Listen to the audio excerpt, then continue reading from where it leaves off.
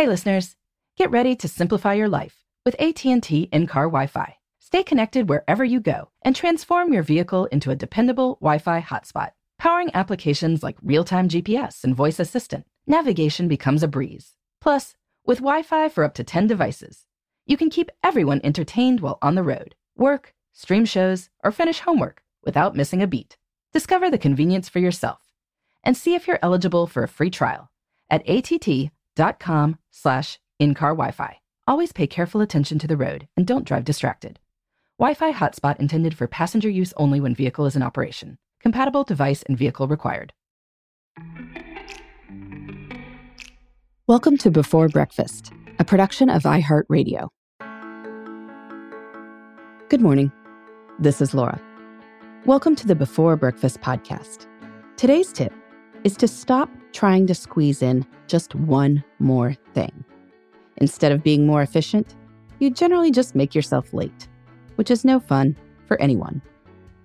Since I write and speak about time, I've spent a lot of time studying other people's relationships with time, including what time we show up for things. As I'm writing this episode, many of us haven't left the house for a while. But as life opens back up, we'll start needing to get from one place to another. We'll need to get to these places at certain times. I am almost comically punctual to things myself, as you might imagine. And there are upsides to this, though there are also downsides.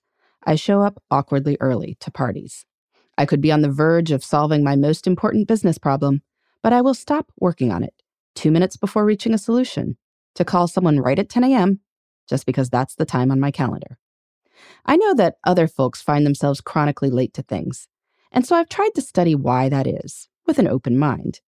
I know that in many cases, it's not actually because the person is engaged in some sort of weird power play to demonstrate that his or her time is more important than everyone else's.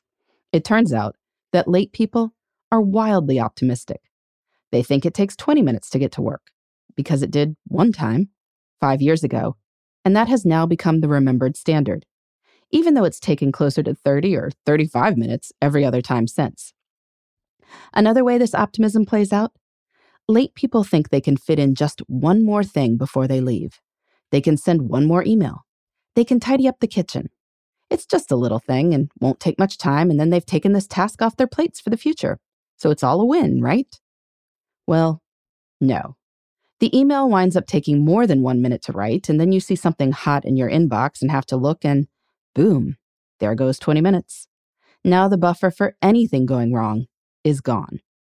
As for freeing up some imagined time in the future, well, has there ever been a time when the kitchen is clean for good, or you are completely done emailing?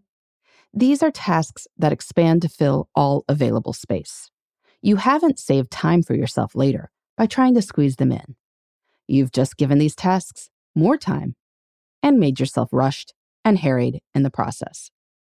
So if you find yourself falling into this trap, next time you've got 2 minutes before you need to be out the door, just go. Don't think of this as wasted time. Think of it as sanity space. And by the way, the time won't wind up existing anyway. Chronically late people tend to be very bad at time estimation. You think it takes 10 minutes to get to church. So when you see it's 9:45 and services start at 10, you think, brilliant, time to take out the trash. But it doesn't take 10 minutes to get to church. It takes 15 because you have to get everyone in the car, and then you can't actually leap straight out of the car into the pews. You have to park and walk in. And since you took out the trash too, now you're really late. In life, it's good to be efficient, but it's even better to be effective. The tendency to squeeze in just one more thing results in feeling like there isn't enough time. We're more productive in life when we feel like time is abundant rather than scarce. Stop trying to squeeze in just one more thing, and you'll feel more sure of this abundance. In the meantime, this is Laura. Thanks for listening, and here's to making the most of our time.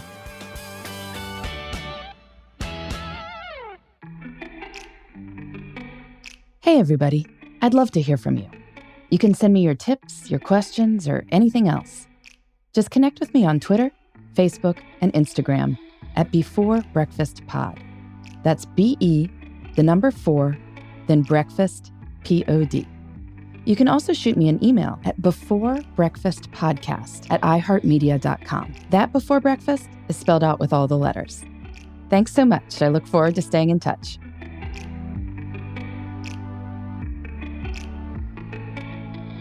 Before Breakfast is a production of iHeartRadio. For more podcasts from iHeartRadio, visit the iHeartRadio app, Apple Podcasts, or wherever you listen to your favorite shows.